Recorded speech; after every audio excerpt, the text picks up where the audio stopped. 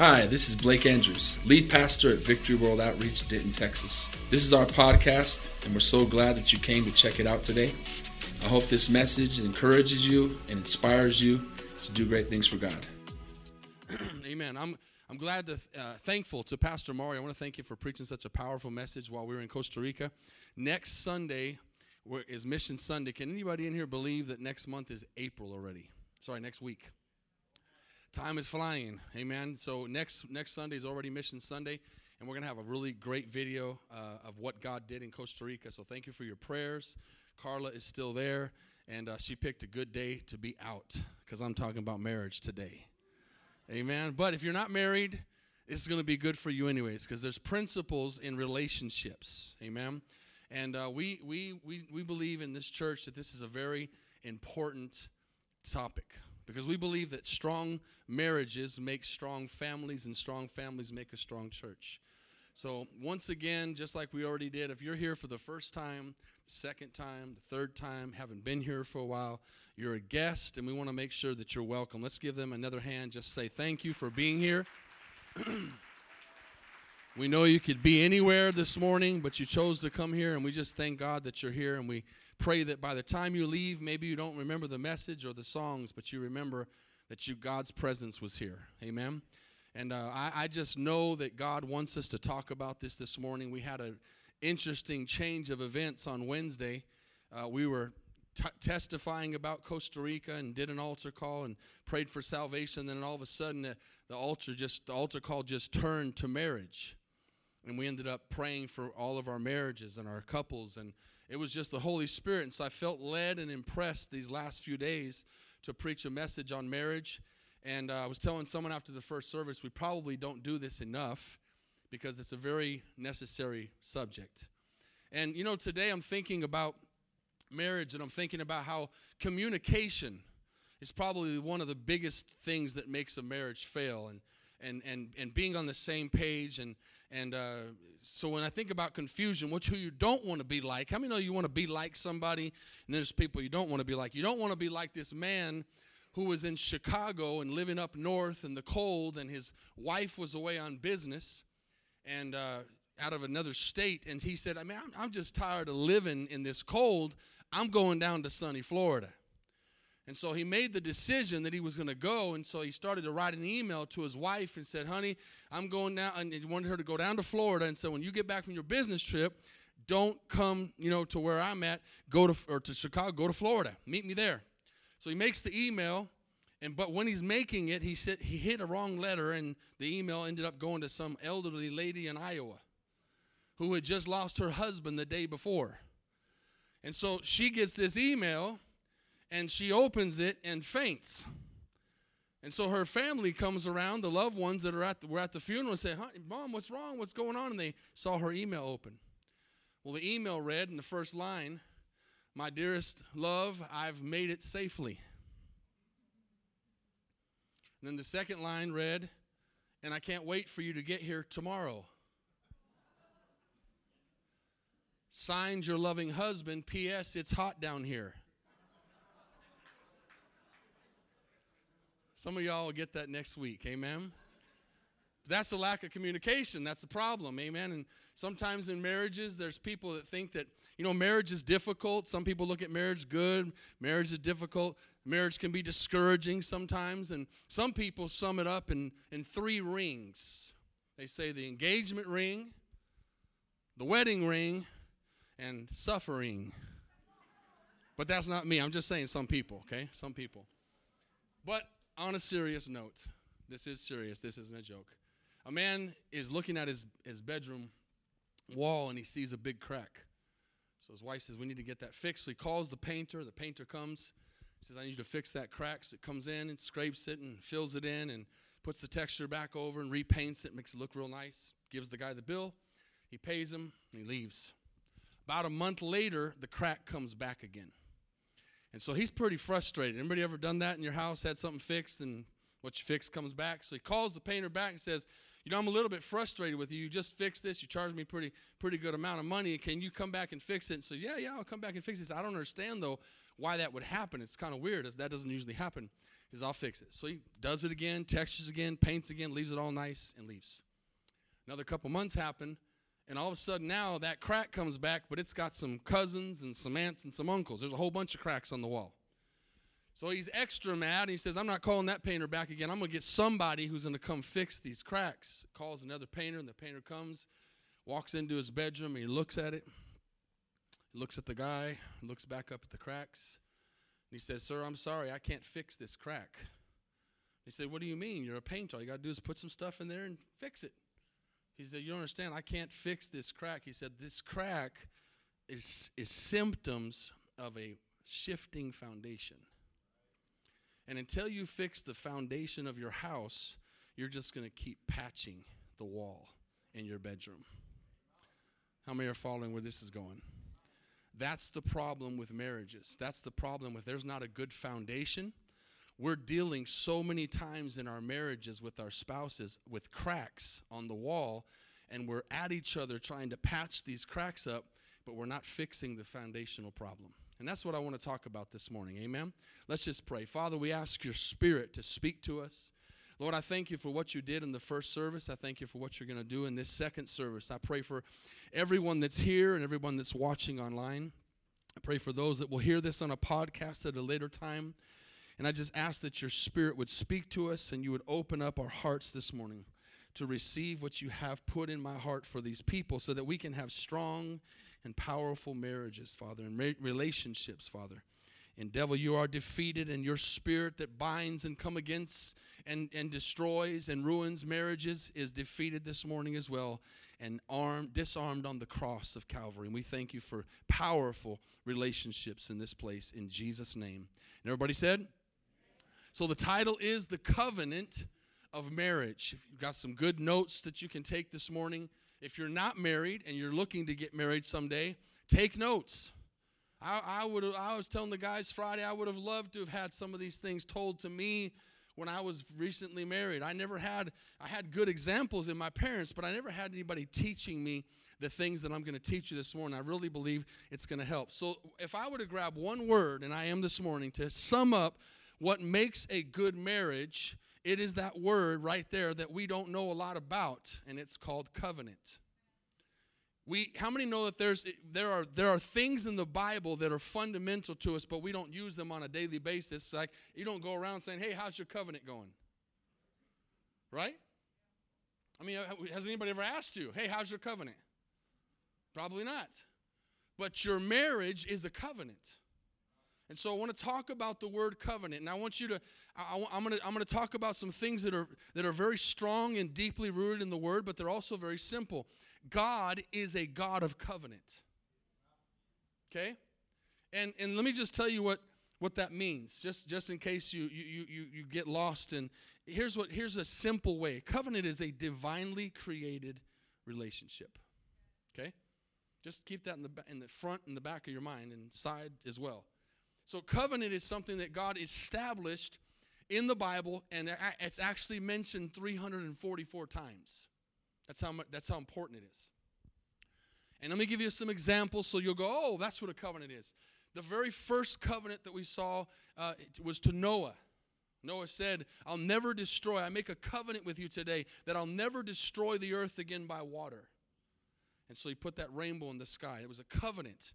And then we saw the covenant with Abraham. He says, I'm going to make a covenant with you and your people, and your descendants will be as many as the sands on the seashore. Then he goes on to make a covenant with Moses. And he talks about the laws and how we should live. And he basically says, if you'll fulfill these covenants and these relationships that I've given you, then you'll be blessed. And then he went on to have the Davidic covenant, which was the covenant with the seed of Abraham, where Jesus is the son of David, the seed of David, and he fulfills that. And so he's always doing these covenants. And then finally we have the most important one, although none are less important because they're the foundation, is the new covenant. The new covenant of Jesus Christ coming and saying, I am doing a new covenant, which is my blood. And we take the Lord's Supper in remembrance of that. And so all through the Bible, to make it simple, especially for new believers, covenant is God's plan, God's relationship with us. And here's the cool thing. God never fails on his part. So let me make this simple. If you're here today and your marriage is not where your marriage needs to be, God's not the problem. Okay, God's not the crack. The foundation of your marriage is the problem. And you might not have that foundation strong today because you haven't learned some of the things that I want to teach you. Here's some good news, though. No matter where your marriage is today, it can be better today. Like today. For reals. Tell the person for reals. It can change today. And I believe that. Because that's the God we serve. He's a God of second chances, third chances, 50th chances. He's looking at hearts this morning that are saying, and this is the one you have to say, I want to have a better marriage. Like, even if you have a good marriage, can't you have a better marriage? Now, if you have a bad marriage, it's not hard to get a better marriage because it's bad. But even if you have a bad one, it can get better. If you have a good one, it can get better. If you have a better one, it can get better. Amen, or better times two. Wherever you're at, the good news is God wants to speak to us. If you're not married, save these notes for the time you get married. You're young. Make yourself a decision. Teenagers that are here right now, look at me for just 1 second. Make a decision right now today. I'm going to wait for one person. I'm going to marry one person in my life. And I'm going to save myself for that one person. I'm going to make sure that I'm set apart till the day I meet that person God wants me to marry. And how many parents in here can say, please listen, kids, amen? Okay? So there's decisions that we can make. This is for everybody. But specifically for the marriages, as we look at these covenants, there's one that gets missed a lot, and it's actually really the first covenant. And it was the covenant of marriage. All the way back in the book of Genesis. And we're going to look at a few scriptures. We're going to be in Genesis chapter 2 in a second, but I want to read the end part of Malachi, which is the last book in the Old Testament. And I want you to see something here. Just the end of 2:14. Don't read the rest for time, but look at the last few words. It says, yet she is your companion. That would be a good thing to underline because we're going to talk about that in a little bit. She is your companion, and watch this, your wife by covenant. So she's not just your wife. He's not just your husband. He's your wife or husband by divine appointment. In other words, marriage was created by God for us. And so there's a covenant there, and your wife or your husband is inside of that covenant. Now, let's look at Genesis 2 and see the specific definition of what marriage is. It says, Adam said, this is now bone of my bones, flesh of my flesh. She shall be called woman, and we'll talk about that in a moment, because she was taken out of man. Therefore, a man, here's the marriage covenant, shall leave his father and mother and be joined to his wife. And here's the key, they shall become one flesh. Amen? So all throughout the Bible, when you see God making a covenant, here's what he's trying to do. He's trying to have the garden over again in our lives. Do you realize that the beginning plan of God before we messed up was great? He said it's good. He had a plan that never involved divorce, never involved pain, never involved suffering. His plan was perfect. And so his plan always is perfect. But the problem with the plan is God has to use us. We mess the plan up every single time. If you're struggling today as a husband or a wife or a couple, you have to say, this is my fault. I'm the one that's got to change. Because you cannot change your spouse. I'm not going to ask how many have tried. But you can't. And you're just beating your head against the wall thinking that you're going to change that person, because the person that really needs to change is you. Us individually. And we're going to get into some of these things. But I want us to understand that God's relationship, God's plan is perfect. And then watch this. It has a warranty. This is powerful. God's covenant has a warranty. How many know what a warranty is? How a warranty works? If you go by, this is one of the blessings. I know we look for used things, and that's good, and we look for, things that are like new and all that. But one of the blessings of buying something new is it comes with a warranty. What that warranty, stay with me on this, covers is, as you use that product, in the terms of how it is supposed to be used, the warranty covers every problem. Right? When you do something with that appliance that is outside of the plan for the appliance, the warranty is void. That's the picture of marriage today. God has a warranty for marriage. And he will stand behind his pact and his covenant of marriage. As long as a man and a woman, and that's the definition of marriage, a man and a woman are inside of that covenant with God, as long as they're doing what God has called them to do, he will back up his marriage plan with a warranty. Isn't that powerful? That means he's with you. He's a partner this morning. But the warranty can be voided if we use the product for something else. Now, I want to show you something that the Lord showed me. I thought this was very powerful. Because sometimes we read stories in the Bible and we don't see the smaller things that God really wants us to see. I know everyone in here, and especially the kids that were just out here, have heard the story of David and the Goliath, right? Everybody's heard that. Most people that haven't even gone to church have heard of the story of David and Goliath. This little David defeats this big giant with some rocks. But I want to show you something about covenant. When we get outside of covenant, we are uncovered. When you are uncovered, anything can happen. Okay? And so that's how God works. I want you to get that in your mind, please, as a married couple. If I am in the right place and positioned right, my marriage is covered with a warranty. God is right there. But if I go outside of that covering, God is still right here, and I'm over there outside of the covering. Y'all following me? When you have an umbrella and you put it over you, that umbrella protects you from the water, but it doesn't keep the water from coming down. It still rains. That's why I said each one of you individually in your marriage have to be the one to have the covering over their life. You can't always cover your spouse. Your spouse can't always cover you, although there are some biblical things to that. But you have to understand that umbrella is covering your life, and it's still raining. Doesn't mean there's not going to be problems. Doesn't mean there's not going to be attacks. But you can be under the covering. That's how God has worked from Genesis to Revelation. So in this story with David, this big 9.5-foot giant comes out with 100 pounds of armor, and he's defying God's people. And he says, which one of you is going to come fight me? And he does it for 40 days. Finally, little David comes along, and he looks at the giant. And I want you to watch something. This is what we need. We need revelation from the Lord.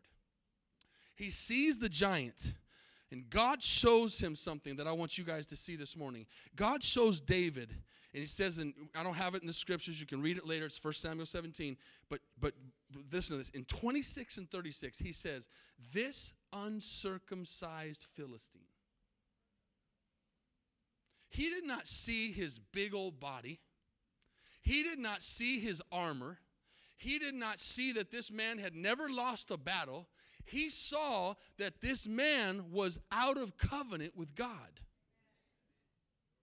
And he said, it doesn't matter how big this man is, because he's not covered by God. It doesn't matter how small I am, because I'm in covenant with God, and I am in God. And that's why he said, by the Spirit of the Lord, I can defeat this giant. So he saw a kink in his armor, which was that he had no covenant with God, and he was unprotected. And so he threw those stones and defeated David because of the fact that he was out of covenant with God. He saw that error. How many see that with me? It's very small there. You don't see it. You don't think about it. But he said, I can get this guy because he has no covering. Now, reverse that. And watch how the devil looks at us. And if he sees us uncovered, if he sees us out of covenant with God, he sees an enemy that he can attack without any protection. Some of y'all are going to get that like on Tuesday or Thursday. You're going to get it though. That's what he sees. When he sees a couple that is not walking in the covenant of God, and not, as we're going to show you a few things, doing the things the way God wants us to do, he sees an area where he can attack. And the Bible says he's like a roaring lion, seeking whom he can devour. And church, how many know today the problem with marriage is not just outside of the church, it's in the church too. 1 out of every 2 marriages ends in divorce today. And that's in the church too. I wouldn't be surprised if there's more people getting divorced in the church. But how many know we don't want that to be this church? When I say the church, that's the worldwide church. But that's why we've got to talk about stuff like this. So if you're still here and if you're following me and if you're allowing the Holy Spirit to speak to you, I'm going to show you some things this morning. Number one is, one thing I want you to think about, I said Wednesdays, God doesn't bless mess. When there's a mess, he can't bless it. So when I'm out of the covenant of God, he can't bless that. People say, I want God to bless my marriage. I want God to do this. And he can't. Say he can't. He can't, because that marriage is out of blessing, out of covenant with God. Now, I'm going to show you that this morning. But I have a question. One question I want everyone to answer. Don't answer out loud. Don't answer to your spouse. But when was the last time, and I asked myself this too, when was the last time you looked at your marriage and looked at God as a partner? Think about that. God as a partner in your marriage. We think about that person. We pray to God.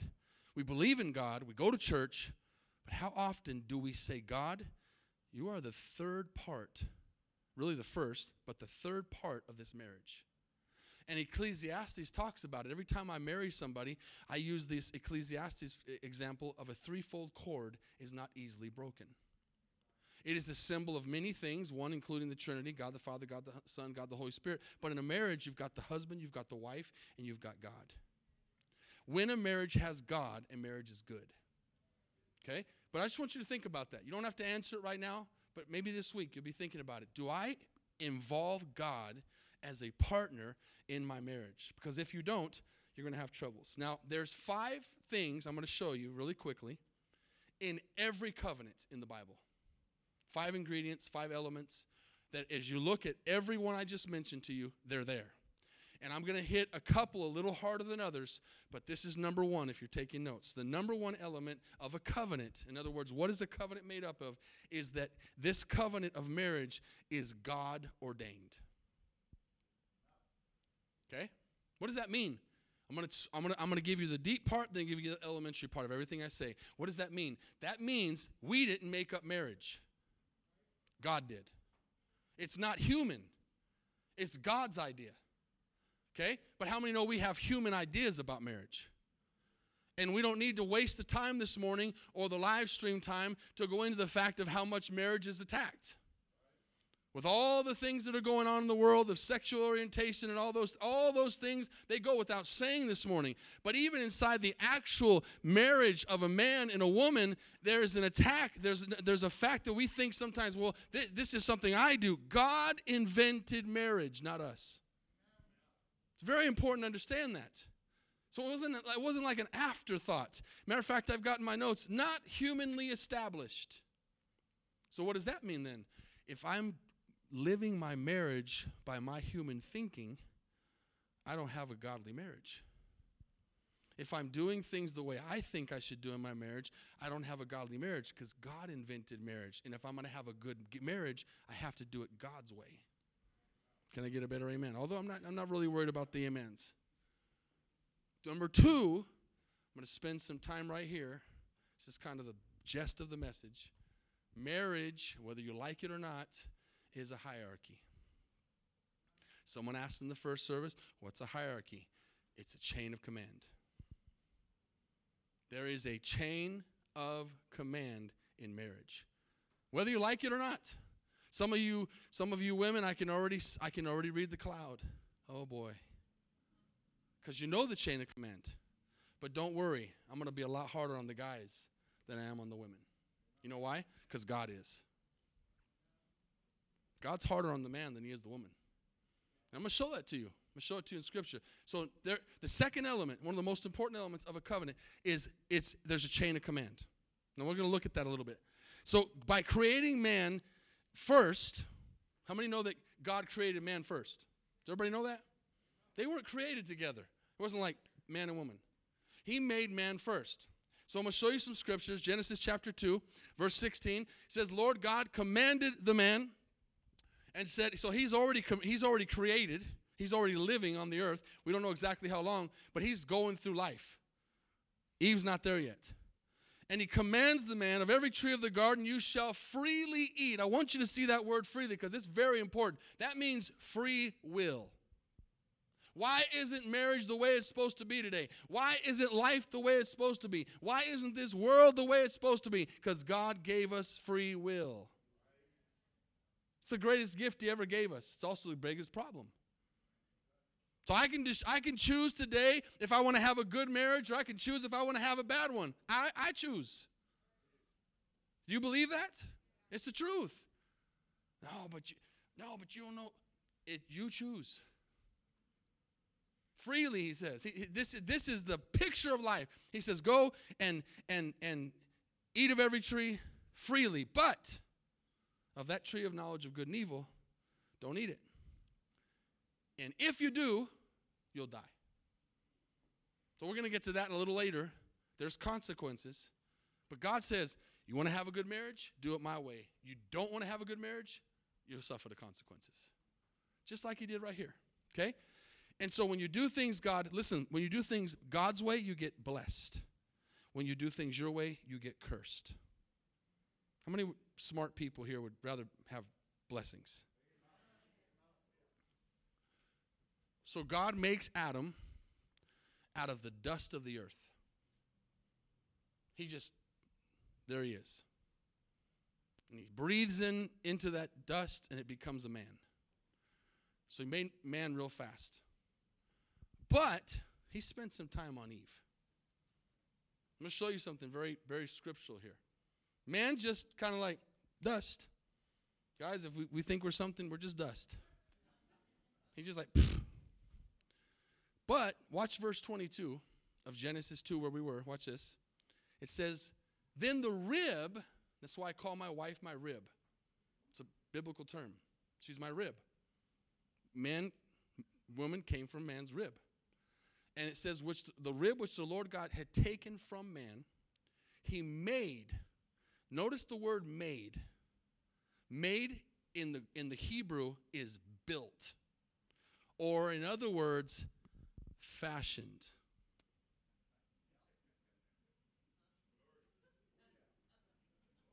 They got it over there. Hello? Ben? He made, he built, he fashioned the woman. Now that woman was supposed to be for one man's eyes and one man, but that's the truth. That you got to go back to what. And so he spent time on that woman. And so if a man says, "Man, my wife is built," he's speaking scripturally.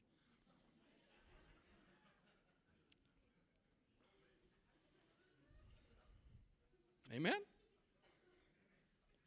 So then the Lord presents Eve to Adam. He says, this is going to be your wife. And watch this. He says, I want you to name her. And he names her woman, coming out of man. This is where we probably get where the woman takes the man's name. You know, there's so much stuff in the Bible that we don't think about. God's plan is so perfect. Right? So he presents and he says, now, this is the marriage vow. Here's the covenant of marriage. And we already read it, but I want to read it one more time. Read it one more time. This is now bone of my bones, flesh of my flesh. She shall be called woman because she was taken out of man. So he has this revelation. Therefore, a man shall leave. Now, I don't want to chase this rabbit, but some men have still never left their father and their mother to join to their wife. And they can go the other way around too. When you get married, it's you and your spouse. Family is a blessing and it's a wonderful thing, but they should not be involved in your everyday marriage. They're supposed to support it, not run it. So I'm not going to chase that. Amen. That's another message. And they were both naked, the man and his wife, and they were not ashamed. This is what God intended. In the first service, they were a little more excited about that part. Can you imagine just being in the garden, eat whatever you want, you're naked? John, looking at you, I know you're happy. Amen. You're both naked, no clothes, you don't have to even kill anything. All the food's there. And it's just you and your wife. That's what it was supposed to be like. Till we messed up. They were naked and not ashamed. That naked and afraid, that's been around for a long time. But watch this. Now back to seriousness. here's what the devil did. The devil attacked the hierarchy. Notice when Satan goes into the garden, he does not speak to the man. He speaks to Eve. He is usurping the authority of God. He knew he could not go to that man because that would have been in God's order.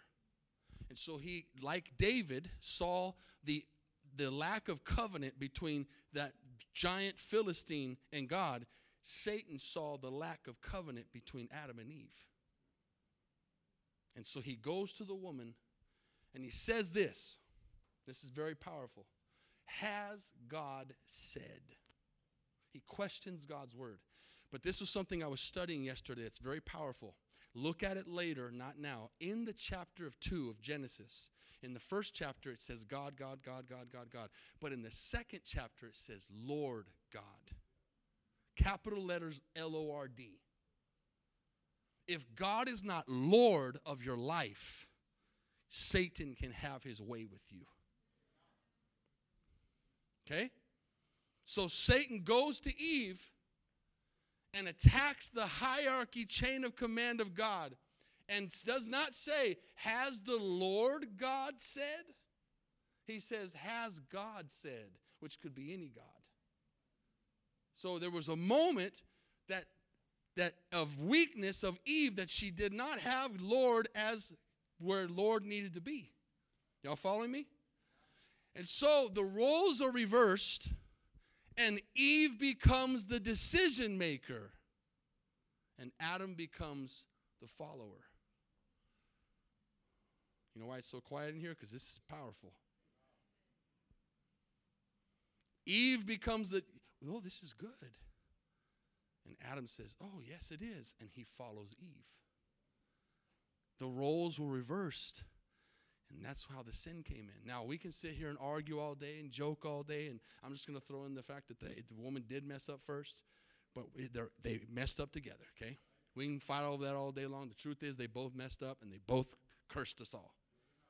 But the fact is, the reason that happened is why so many marriages today are not strong.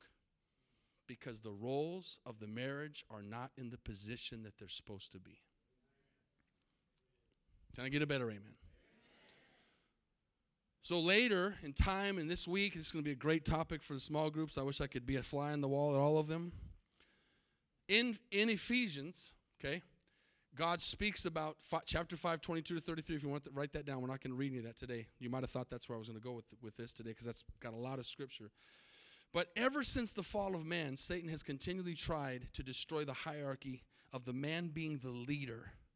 And watch this, and being responsible for his wife. I believe when we get to heaven, the first person, God is not going to ask me what I did with you as my church. He's going to ask me, where's your wife? Where's your kids? How would our society change today if every man would become responsible for his wife and his kids? Every single man. Amen? Now think about it. And so, yes, man, I'm being hard on you. Why? Because God makes it hard on us. Because in that part of Ephesians, he says that the man has to, he says this, I'm getting ahead of myself a little bit. He says to the woman, you got to respect and submit to your husband. But he says to the husband, you have to love your wife as Christ loved the church and died for her. Men, thank God we were not given the responsibility to bear children. Thank God. But he gave us the responsibility, in my opinion, to have to be the better person in the problem. Because she's supposed to, according to this, and we'll get into that in a second, submit to me, but he didn't ask me to do that. He says, you got to die. As Christ loved the church. How many marriages today are loving their wives as Christ loved the church? Amen? So let me give you an example of the hierarchy of God. God said, I am the God of Abraham and Isaac and Jacob. He did not say, I'm the God of Sarah and Rebekah and Rachel. Oh, that's so chauvinist. No, that's the Bible, and it's God's plan for the man to be the leader. Every time something like that is spoken in church and there is any kind of spirit that goes, ugh, that's the devil. It's the devil. Because we can try to be all equal all we want. We can try to be like, we just keep doing that if we want. Watch where we're going to end up. God established roles. God established a chain of command. And it's not just with the husband and the wife. It is in nature. And it is in his own Godhead. Look at 1 Corinthians chapter 11, verse 3. I want you to know that the head of every man is Christ. The head of woman is, whether you like it or not, ladies, whether the man likes it or not, this is God's word, and the head of Christ is. So even in the Godhead, there is a chain of command. Who are we to mess with God's chain of command? Who is society to mess with God's chain of command? We can't. And if we do, we get what we want, what we can get, which is problems, struggles, trials, or we can walk in the covenant of God and understand this chain of command. And let me just throw you for a loop. Guess who wrote this? Paul. He wasn't even married. Oh, he had a motive, man, because he wanted his wife. No, he wasn't even married. Didn't even have a wife. He also gives some really good revelation in 1 Corinthians 7 about sex. And he wasn't even married. Okay? We'll talk about that later. We can go deeper on that stuff in a marriage seminar. But you know what? I'm not afraid to say these things around young people and kids because our school sure isn't. Our school's teaching our kids all kinds of stuff. Ridiculous stuff. So we're not going to be afraid to talk about this stuff in church because this is what our church needs to hear. Amen? What's supposed to be right. So messing with this chain of command is a huge reason why marriage is unsuccessful. But, men, this is not a domineering, machista, cook, have babies, and clean. That's not what it is. It's not what it is. Matter of fact, if you see the word helpmate in the Bible, in the Hebrew, it is ezer kenegdo. Here's what that means. A suitable helper. An essential collaborator. When was the last time you looked at your spouse as an essential collaborator? And not a cook, clothes washer, and baby maker. Amen? Don't worry, women. I'm going to come after you in a second. But it's both. But the man has the greater responsibility. So Ephesians 5, somebody getting something this morning. 22, which we're not going to read, says, wives, submit to your husbands as to the Lord. Now we're in the number 2, hierarchy, chain of command. But see, when the man is not, when you go back to that verse, we don't have to look at it, but when you see that verse, it says Christ is the head, God is the head of Christ is God. Man is the head of the woman. But if the man does not have Christ as God, then he is not in the position for his woman to submit to him. Okay? It's very important. I had this crazy drunk dude way back in the beginning of our church, way over on Londonderry, going into Fort Worth Drive, that would call me and treated his wife horribly. He was a drunk. He was a loser, honestly. And he'd call me and tell me, Pastor, the Bible says my wife's supposed to submit to me. I said, then be a stinking man for her to submit to. Stop drinking and come to church and get your life right with God. But see how people like to use the scriptures? My wife's supposed to submit to me. Not if you're not under the authority of Jesus Christ. That's the problem. But if that man is serving God and Jesus is his Lord, and the woman is out of position in her submission in respect to that husband, then she's the problem. Okay, so there's roles. These are very, very, very important. So number 3 is there's rules. There's rules. I'm going to throw something out here in this part here that I didn't say in the first service, which is great. This is free. When you fight,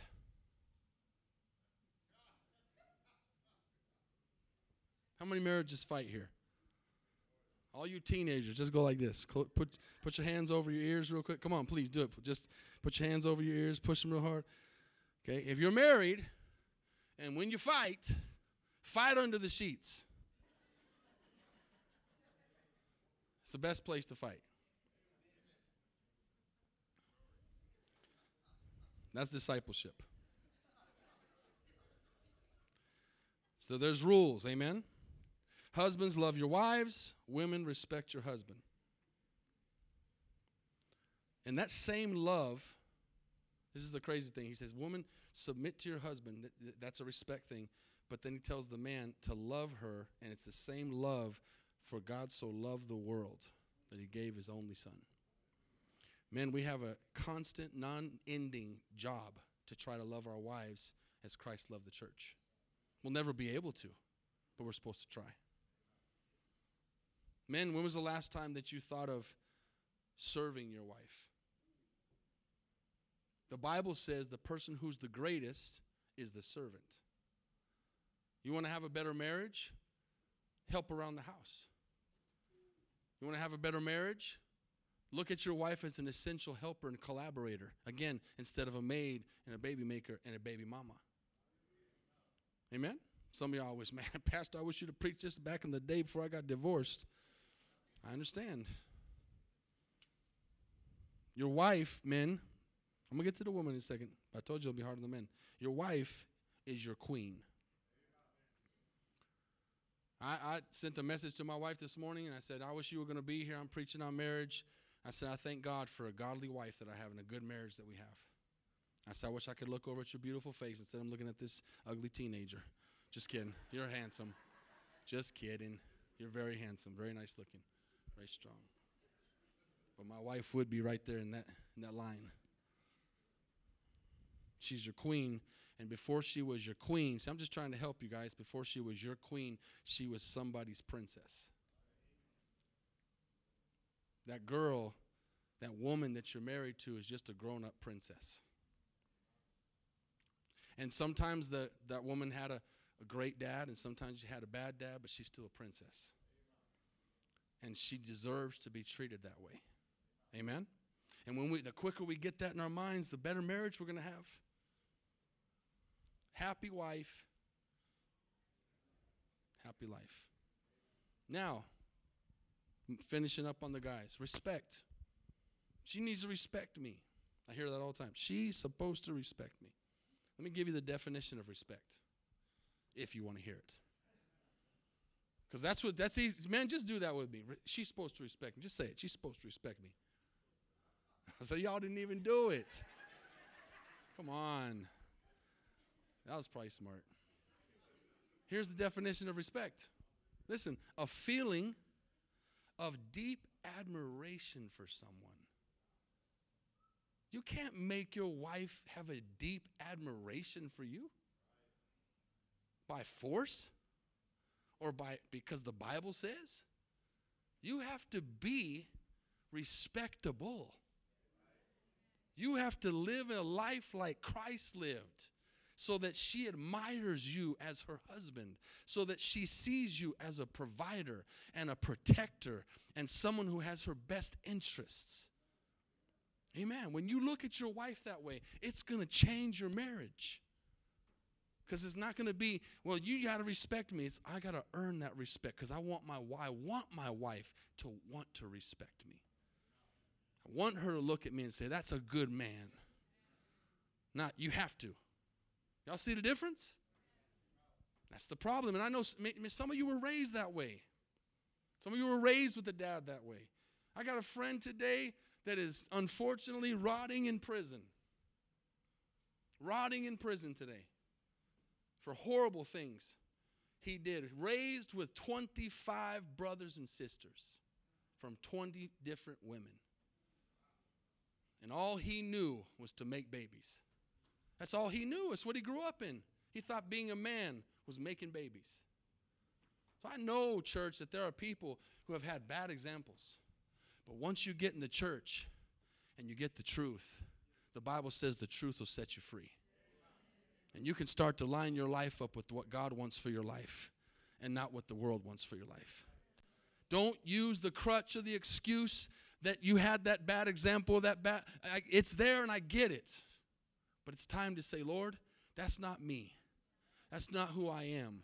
I want to break this curse in my life, and I want to start setting things in order for the future of my kids and my kids' kids. Now, women, it's your turn. Amen. Can I get a better amen? Men have an ego. I believe it's from God. And it needs to be stroked by the woman. The woman needs to feed the ego. Because I see something in girls for their fathers that women could learn for their husbands. My daughters to this day still think I'm Superman. They think there's nothing I can't do, nothing I can't lift. They think I'm the greatest. They grew up that way. They looked at me that way. That's how that ego, hey, Daddy, you're so strong. Hey, Daddy, you can do it. That needs to come from the wife, too. You can do good. You can do better. Thank you for this. You're so strong. You're so handsome. Even if you got to lie. Ego. Amen. Build up that ego.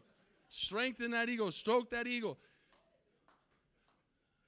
Sarah had a revelation. It's in the New Testament. Look at this. 1 Peter chapter 3. Sarah obeyed Abraham, but he was being the way he had to be, and called him Lord. I still haven't got my wife to call me Lord yet. But I'm working on it. But you know what he's trying to say here? You know what she's saying with that? That sounds weird for us. Another word is master. I never call my husband master. I heard someone go, psh.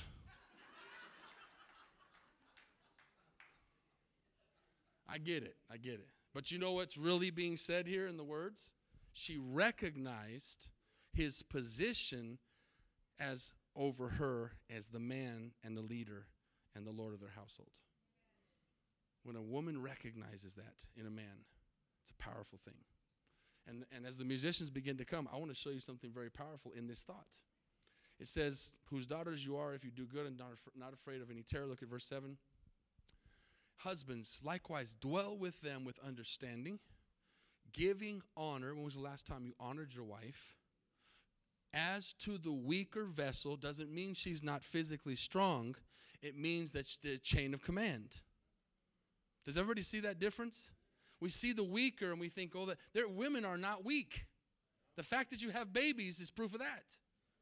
Everybody knows my take on that. There'd only be 1 billion people in the world if a man had babies, if you're new to the church. No man in his right mind would have 2 kids. But women have 2 and 4 and 6, and like my father-in-law, 10, and my grandpa, 17. So it's not the weaker physically, it's the chain of command. And it says, as being heirs together as to the grace of life. Watch this, that your prayers may not be hindered. When you see the chain of command like God wants it, the heavens are open on your marriage. She's your partner. She's your helpmate. Now the last 2, I'm going to run through them real quick. I told you I was going to spend most of the time on 2 and 3. Number 4 is there's sanctions. Sanction means there's rules. Not rules, there's consequences. And here it is in one verse. Watch this. I like to sum it up in one verse. Deuteronomy 29:9. This is the 4th part. There's consequences. If you want to sit there and have a bad marriage, have it. It's on you. I don't. I told the guys, stay with me for 1 second. I told the guys Sunday morning, you have a choice. You can look at your wife as someone who's you honor, or you can live on the corner of the rooftop. Right there in the same chapter, it says it's better to live on a corner of a rooftop than with a contentious woman. Or you can have a wife who's honorable and you love. You're making that happen, by the way. Okay? I'm not saying that there's not situations, people go crazy and all. I'm talking general population. Okay? But look what he says under the sanctions of the covenant, of the warranty, of the pact of God in marriage. He says, keep the words of the covenant. I do. Till death do us part. For rich or for poor. In sickness and in health. I do. Keep it and do them. that you may prosper in all that you do. Or the flip, you can read that later if you want. The curse side's 5 times longer. You can have that. Why would you want that? And the last one is, I said it a few minutes ago, covenants are generational. They're generational. That means you can start today. Some of you in here have had horrible examples as parents, people in your lives. Today, you can start the good and start a new generation. The Bible says he visits up to 4 generations, those who turn from him, but he visits thousands of those who obey him. Which one are we going to be? And look, I sent you this verse today, Psalms 103. But the mercy of the Lord is from everlasting to everlasting on those who fear him, and his righteousness, look at this, to children's children. To such as what? Keep his covenant. And to those who remember his commandments to do them. Some of you people that are just starting to come, man, God is going to do some amazing things in your lives. You're going to be so blown away at how things change. And if you stick to it, like Michael and Tiffany said, like Pastor Safari said, and you stay with it long enough, you're going to look back and go, wow, this thing works. This works. Because it works. But you got to work it. The buck stops with me. I got to want to be the best husband, the best father, the best leader. I can't change my wife. I can pray for her. I can say, Lord, help her see things. But Lord, I'm the one that needs to change. I'm the one that needs to make sure that I'm in the position. And listen, if you're in the position you need to be in, just stand there. Just stand there. There's all kinds of verses in the Bible that talk about covering the other and all that. But I'm just giving you the benefit of the doubt today that you want to have a good marriage. That you want to have the blessings and the favor of God, and that you want your kids and your children's kids and their kids passed down. See, I come from that. Don't hate me this morning because I come from that. I don't come from divorce. I'm not sorry for that. But I also understand how hard it is for those that do. But I'm not going to apologize for my parents being married for almost 55 years. And my grandparents both got to 60. I'm not going to apologize that I'd have to go back a long ways to see anybody on my parents, both sides, that got divorced. You've seen before my sister, my aunt that's been here, all 4 of the sisters made it to 55 years in marriage. That's what I come from.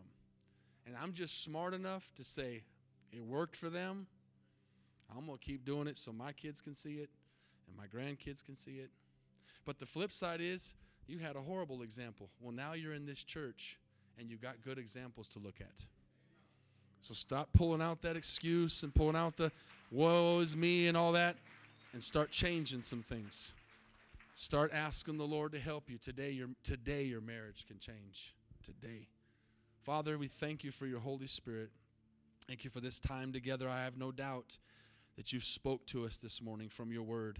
I have no doubt that you're transforming lives through this live stream, God, that you're touching even our churches around this metroplex, God, that are going to be listening to this as churches, Father, that are going to work on their marriages, God, and work on their relationships, God, not just in married couples, but with kids and all the relationships we have. But it starts with that man and that woman saying, God, we want to be under the covenant of your plan for our marriage this morning.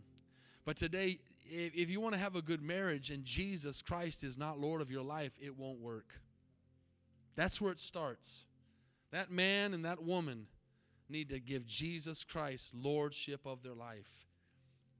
Christ is the head of the church. How many across this congregation, front to back and side to side, under the inspiration and power of the Holy Spirit today, he's dealing with you, could say, today I need to make Jesus Christ the Lord of my life. I've never done that before, and today is my day as a father, as a mother, to step up and start living for God. You've never done it, just lift up your hand and say, pray for me this morning. All across this place, I'll watch your hand. Just put it up. I see your hand. I see your hand. How many more? I see your hand. How many more? That's me. I want Jesus to change my life today. I see your hand. God bless you. I see your hand. Jesus, today. It's not just for married couples. It's for everybody. Is Jesus Christ the Lord of your life? We're not teaching religion here. We're teaching relationship. Christ died on that cross for our sins. He wants to give you a new life. He wants to forgive you. He wants to set you on a new path. He wants you to get rid of that pain. And today can be the beginning of a new day for you. As you stand to your feet all across this place, I want to talk to those that raise their hands. I want you to be honest, and I want you to make a bold statement this morning. I want you to say, I want Jesus to be Lord of my life. If you raised your hand and you meant it, and you want to give your life to Jesus today, there's an aisle near your seat. Just step out. Just quickly find that nearest aisle and come down here. Right where I'll wait for you right here. Just come down. Step out and come down. Many hands went up. I can't make you come. Come on, just step out and come. Praise the Lord. Amen. Someone will come stand behind you. There were some hands over here. Amen. Some hands over here. Praise the Lord. Yeah, you don't have to look at them. Hallelujah. How many more? I'm going to wait just a moment. Maybe you didn't raise your hand, but you're not ready to meet Jesus today. You're not saved. You're a sinner. We're all sinners. We all fall short of the glory of God. Jesus came down to this earth to live a perfect life, and he wants to help us. All that suffering you went through, he knows it because he took it on his body on that cross. And all you have to do, the Bible says, is believe that he died on that cross for your sins. And if you do, the Bible says you'll become a new creation. Amen? So we're going to pray. I believe there's some people watching online. You need to make this decision as well to give Jesus Christ the lordship of your life. I want everyone across this place to say this with me. This is a prayer from the Bible. Lord Jesus, I admit that I'm a sinner. I fall short of your glory. Jesus, I believe with all my heart, and I confess with my mouth, you are Lord. I believe you died on the cross for my sins. And I believe that you also rose from the dead to defeat death. You did that for me. Today I put my faith in that. Today I open up my life and surrender to you the will of my life. Please forgive me for all of my sins. I am sorry. I repent. I renounce my thoughts, my ways, my desires, and I surrender to you. From this moment forward, I'm going to live for you. I'm going to obey your commands, and you're going to do great things in my life. Please write my name in the Lamb's Book of Life in Jesus' name. And devil, I don't serve you anymore. You can't deceive me or lie to me. You're defeated by the blood of Jesus and the power of the cross. In Jesus' name, amen. Amen. Let's give the Lord a big praise this morning. Thanks again for listening. If you want to hear more messages, please subscribe to our podcast channel. And if you like it, consider rating it and sharing it with your friends. For more content from VWO Denton, go to our website at VWOTexas.com. Thanks again for listening.